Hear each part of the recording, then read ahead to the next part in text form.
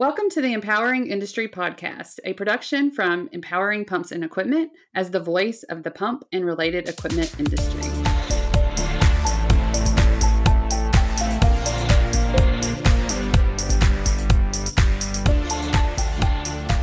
Welcome to the Empowering Industry Podcast. I'm your host, Charlie Matthews. I'm so excited to be here, just kicking off a new year. It's going to be really, really amazing. And to do that with this wonderful person, Adam, thank you. And welcome to our event, our show, our, new year, all of those things. Just really happy to have you here. And we're going to talk, first of all, just introduce yourself and we'll jump into kind of who you are, what you do. Sure. Well, thanks, Charlie. Thanks for getting me on. And, I guess Happy New Year to everybody. I think everybody's been looking forward to 2023. Nobody really knows what it's going to be. So it's like this big mystery year. I think in other years, we kind of had some idea. This year, who knows what's going to happen? So I totally agree with that. And just, let's start with you, kind of how you got into the industry and in this space and what you're doing now. Sure. Well, I started a company called Sphero.ai, which is focused on delivering AI solutions for manufacturing, wholesale, and distribution companies. And I got into this business because my last business had a big problem, which was we were doing something that everybody hated, and it was called CRM. And so my last company, we were a big partner of Salesforce.com. I built up the company to about 650 consultants. Eventually, we sold it to Accenture. But we were doing work with like Abbott Labs and all of these different people with CRM. And, basically, whenever you said CRM to somebody, they thought it was like a 4-letter word. Salespeople felt like they were being controlled. And worse, they were being turned into like data entry clerks. And so when we sold that business, we were like, listen, for companies in manufacturing, sales teams don't like to type data in. Surely there's got to be a way we can use AI to make that happen for them. And we were like, that's what we need to do. And so that's how we started this business. I love that. And did you have like a background in data, like our sales? Like what is your background that brings you in? I have a background in philosophy, which my dad was not very happy about when I studied at college. And he tried really hard to convince me to take business classes. And I said, no, that's really boring, Dad. I don't want to do anything with business. And then, so started your own business. Philosophy is not a good business to be in, it turns out. And so then, so I kind of got involved with IT and kind of, just always been sort of somebody who's been excited about new technology. And when the whole AI thing started happening, we were like, wow, this is really something we need to get in with. So, yeah. And, I'm an entrepreneur. This is my 12th year as an entrepreneur. And I think it's so funny that I went to, school for business and finance, and like, you definitely don't want me in that, right? I'm more of the people person. I need somebody to help me with my books. But, it did teach us a lot when we was good. That's definitely good. But the other side, on the philosophy side, and really just understanding people and the world, I think is really important to business. And so, I'm sure you picked up some stuff along the way in those courses as well. Yeah, no, I think, philosophy is all about being able to make a cogent argument for something. And so in business, of course, all the time, we're trying to, get customer to understand how they can improve, or even with your own staff, try to kind of bring them along to the point where they can see the right solution. So it actually turned out to be pretty good, Dad. Sorry about that, but Right. Well, as someone who does have a CRM and kind of a love-hate relationship with something like that, with the data and entry, I would say I'm more of that salesperson that just wants to go and talk to the customer and get going. How are you helping people with this? I'm so excited to learn. Well, see, the thing is, Charlie, that the thing that makes people good salespeople means that they're bad with CRM by their nature. Like salespeople, we're in the moment. We want to connect. We've got this idea that we want to share with you. We want to listen. We don't want to be typing in notes. Like that's not our thing.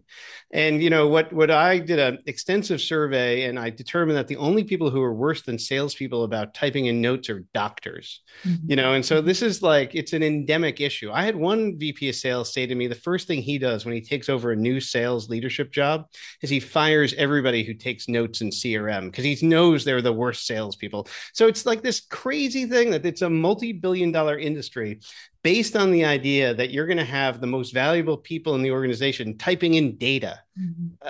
I don't understand. So, I think the problem, if you think about it from a technology problem, when, Salesforce started and stuff like that, that was how you had to do it. So there was no other choice available. And now today, with all the proliferation of different technologies and approaches, it can happen automatically. So, I know we don't want to like get too much into the details, but imagine if, you're doing business with Walmart and, it saw somebody in your email box that was, at a different Walmart.com email address. Your CRM would say, oh, wait, that might be another person that's important. I'll just enter them myself and look up their phone number and read their email signature and just do all this stuff for you. Wouldn't that be amazing? Yes, So it would. right. And then what, but why it's the technology is there. We can do this. And then, based upon the fact that, using AI, we can collect all of this information about all of the emails and phone conversations and everything. Then the AI can kind of look at it while you're sleeping and think, who has Charlie not reached out to in the past month that maybe she really should? Or maybe for a manufacturer, a lot of our manufacturing customers have thousands and thousands of customers, and keeping track of which ones are placing orders is really tough. And maybe if we looked at the data and we said, oh, here's a gap. Here's this customer who regularly orders and they haven't for 2 months. Let's surface that right to the top of Charlie's queue so she can reach out and see what's going on. I mean, this is the kind of stuff we're talking about. And it's super exciting to see it in action. Well, I am noticing this actually. LinkedIn is doing a little bit of this where they kind of ping you if you haven't spoken to the person that it messaged you. So tell us, like, how does this work in your platform and what you've created? What do you need to, you're not LinkedIn, right? You're maybe a small to mid-sized company. Like, how could you use this? So the way that our platform works is, first of all, it connects with ERP data to gather information about orders, invoices, payments, products, everything that's in ERP. And then it also connects with your email and phone system. And so basically it consolidates all of that information together in what we call our AI engine.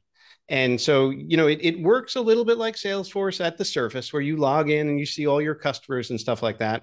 But then automatically in the background, it's scoring your level of interaction with every company, every contact in the system. And it lets you know, right, when you look at the contact record, whether you're in good standing with that person or not, based upon the communication. Mm-hmm. And since it's shared across a team, a lot of our manufacturing customers have field salespeople who need to coordinate with inside salespeople. And so they can all see the communication that's going on with the clients. They can all see the orders. They can see if anything's been backlogged or what the status is. So at a baseline, it's providing that sort of like, one pane of glass view into what's going on with the customer. And then, when it detects anomalies and whether it's invoices not being paid, orders running late, orders, not being placed, or contacts not being followed up with, it surfaces all of those in the form of what we call an assistant alert that says, hey, it's kind of like you've got an assistant in Spiro that says you need to reach out to Joe because, for whatever reason, it sees in the data. So that's kind of how it works. So I'm going to get into the weeds a little bit with you. Sure. So as I'm setting something up like this, I immediately think, well, how does all this information get tied together? Who's going to tell it what to do? Who's going to set up the back end of this? How does that part get set up? So most of it is set up automatically, which is also a really great thing about the Spiro platform, that we connect all the different components that need to come into Spiro and everything just starts working. Now businesses have their own particular goals and objectives that they're trying to achieve, right? You might be trying to increase margin. You might be trying to break into new customers. I don't know what your business goals are. And so we have a customer success team at Spiro whose job it is to translate your business goals into telling Spiro what it should be looking out for. Because if you're looking to increase margin, then maybe you want it to be recommending higher margin products on quotes, for example. If you're trying to break into new customers, maybe you want to make sure that any lead that comes in gets followed up within 2 hours or something like that. So based upon the business situation, we can tell Spiro what's important to you. Yeah. And I mentioned this before the call, but the supply chain issues that we were running into that we currently are working through, this is a way that we can kind of see what is happening across the board with our team. But is there any other challenges or solutions that you can see just with the supply chain? Your many different people or vendors that you've got and having them plugged into this. What have you seen how this has improved for a company? Well, sort of a typical challenge that we see is exemplified by one of my customers who's in they make custom refrigerated trucks. And so they sell to people like Anheuser-Busch and folks like that for moving beer all around, which is obviously a critical industry for the Yes, United States. absolutely. And so, like many customers, they found that all of their shipments were kind of getting late for all of the truck deliveries. And so for them, what was critical was being able to be in good communication with their customers and say, hey, listen, I know Mr. Anheuser-Busch, you ordered this truck, you wanted it on September 1. We're thinking it's going to be now October 1, because they felt like if they were able to better communicate about that, if they maintain the customer relationship. And so that was something that was really, kind of important for those guys. So I'd say that's a pretty common scenario we're seeing today. For sure. And let's just think ahead that there's more people that actually implement the system, and we can all kind of like can see what's happening within our companies and across the supply chain. What does that do for us? Well, at the end of the day, our goal is to help you make, better connections and relationships with your customers. And so I think a lot of people, in the manufacturing industry are very focused on relationships with people, because we know that the better relationship that we have with people, ultimately, the more they're going to wind up doing business with us, because we create that level of trust. And so that's the primary business outcome that we're really trying to support. Yeah, and I think that is communication. It's basically what this is. It's a tool to better communicate about what's going on, help us when we forget things, that we need to follow up, that this person is expecting something from us. How we, sometimes we just need that assistant, right? I think everybody needs an assistant actually. But, making sure that, what are the things you want to measure, and who do you need to have in that system, I think is important, kind of that second tier, if you will, get everything plugged in, then have a conversation with your team. And okay, this is what we're trying to accomplish here. I think that's great that you have that on your team and in place. The other thing I wanted to talk to you about is just going digital in general, right? There's some companies that are slow to adjust to this change. And have you seen people, in your experience, kind of moving that direction? Was there a quicker shift, during after the pandemic, or are we still in it? I don't know. But are you seeing people embrace this digital transformation that we've been going through? I'm going to say yes and no. So it kind of depends a little bit. We primarily work with B2B manufacturers.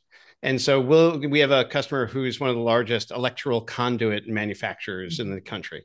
And I met with their executive team. We had a great meeting, and I asked them about their digital strategy. And they were like, listen, we are one part that goes into every building project in the United States. And, our, end customers, home builders, they're going to need to buy so many things. They need to go to a distributor to get that. They're not going to come right to me. So selling in an e-commerce way, it doesn't make any sense for my business. But at the same time, we have a customer who's in like electrical components that go into all kinds of different things, and they're selling to hundreds of people for different applications. And they, in the past year, set up an e-commerce store, and they never thought they were going to be in that business. So I'd say that we've seen a lot more of that, but not quite to like everybody's becoming Amazon or something like that. Absolutely. And you're to that. It's a great point. If you have like very simple process, sometimes you don't need all these things. So it's evaluating whether you do or not. Will this really help your business? I think that there's different levels. Like I said, we were going through this on, creating up project management systems and CRMs and stuff like, are they going to fill it out the right way? Like, is this going to happen?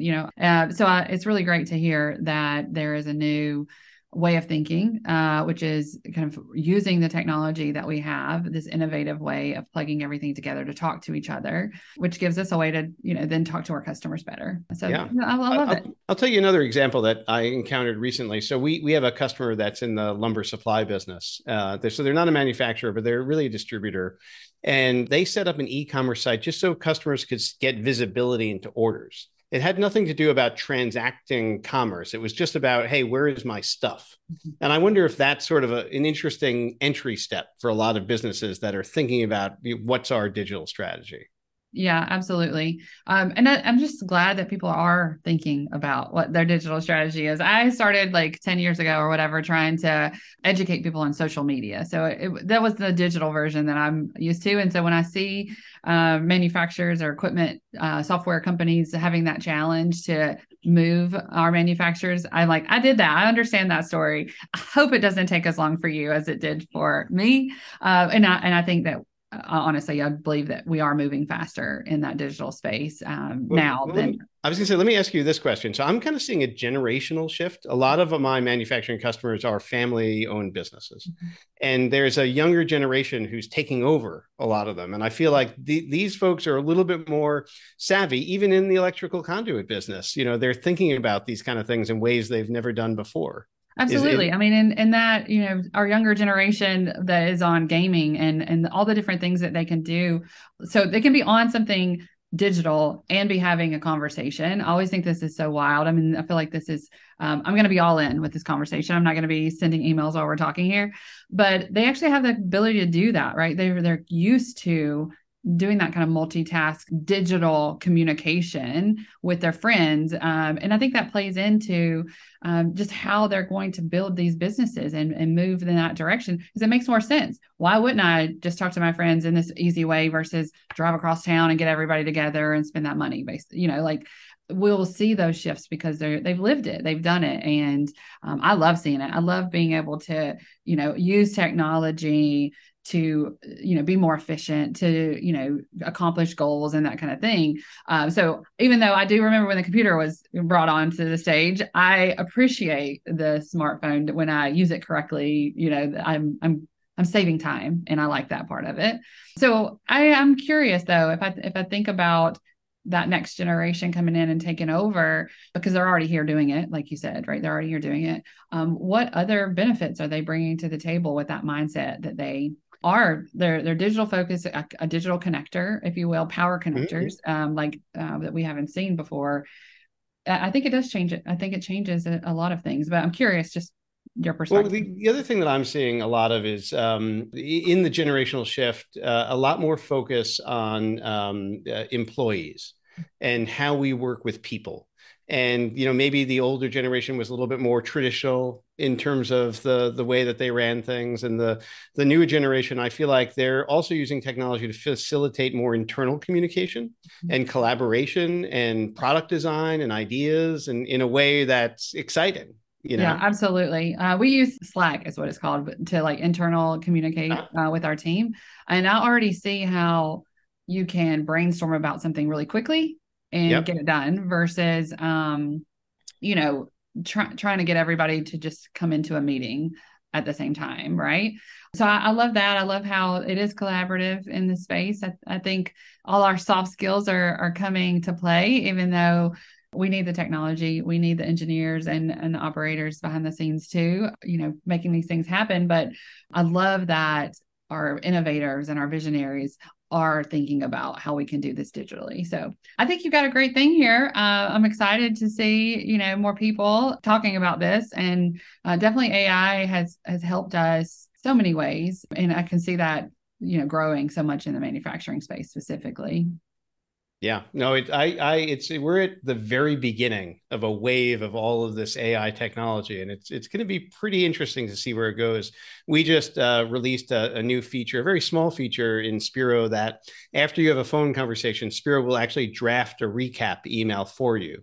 So, because it's good practice. We have a conversation. I'm going to send you some follow-up notes saying, here's what we talked about. Here's what I agreed to do for you. And now, the software can just do that. It's mind-blowing. Committees all over the world should hear this and just be like, okay, we don't have a note taker that said, I'm the note taker. It's just going to do it for us. Oh, everyone is loving this. Well, Adam, tell people how they can get in touch with you if they want to hear more about Spiro. Yeah, so if they're interested in Spiro, they can check out Spiro.ai. That's Spiro.ai. That's our website. Or they can certainly email me at adam@Spiro.ai. And, if people have questions or just want to talk shop a little bit, that's fine too. Wonderful. Well, Adam, thank you so much for your time. And it was a pleasure to get to know you and really, think about what the future holds. It's always a great thing to see how we can be more efficient and time saving so we can work on, have more time for our family and work on things that are important to us. So thanks, Adam. Thank you, Charlie. And that brings us to the end of our show. Thanks for listening, everybody. Don't forget to leave us a rating and review, subscribe to our channels so that it shows up for you each week with little effort. And it's just a nice use of technology there. You can reach us at Empowering Pumps or using the hashtag Empowering Industry Podcast. You can email me podcast@Empowering Pumps, and we'll be back every Monday with a new episode. So until then, be empowering.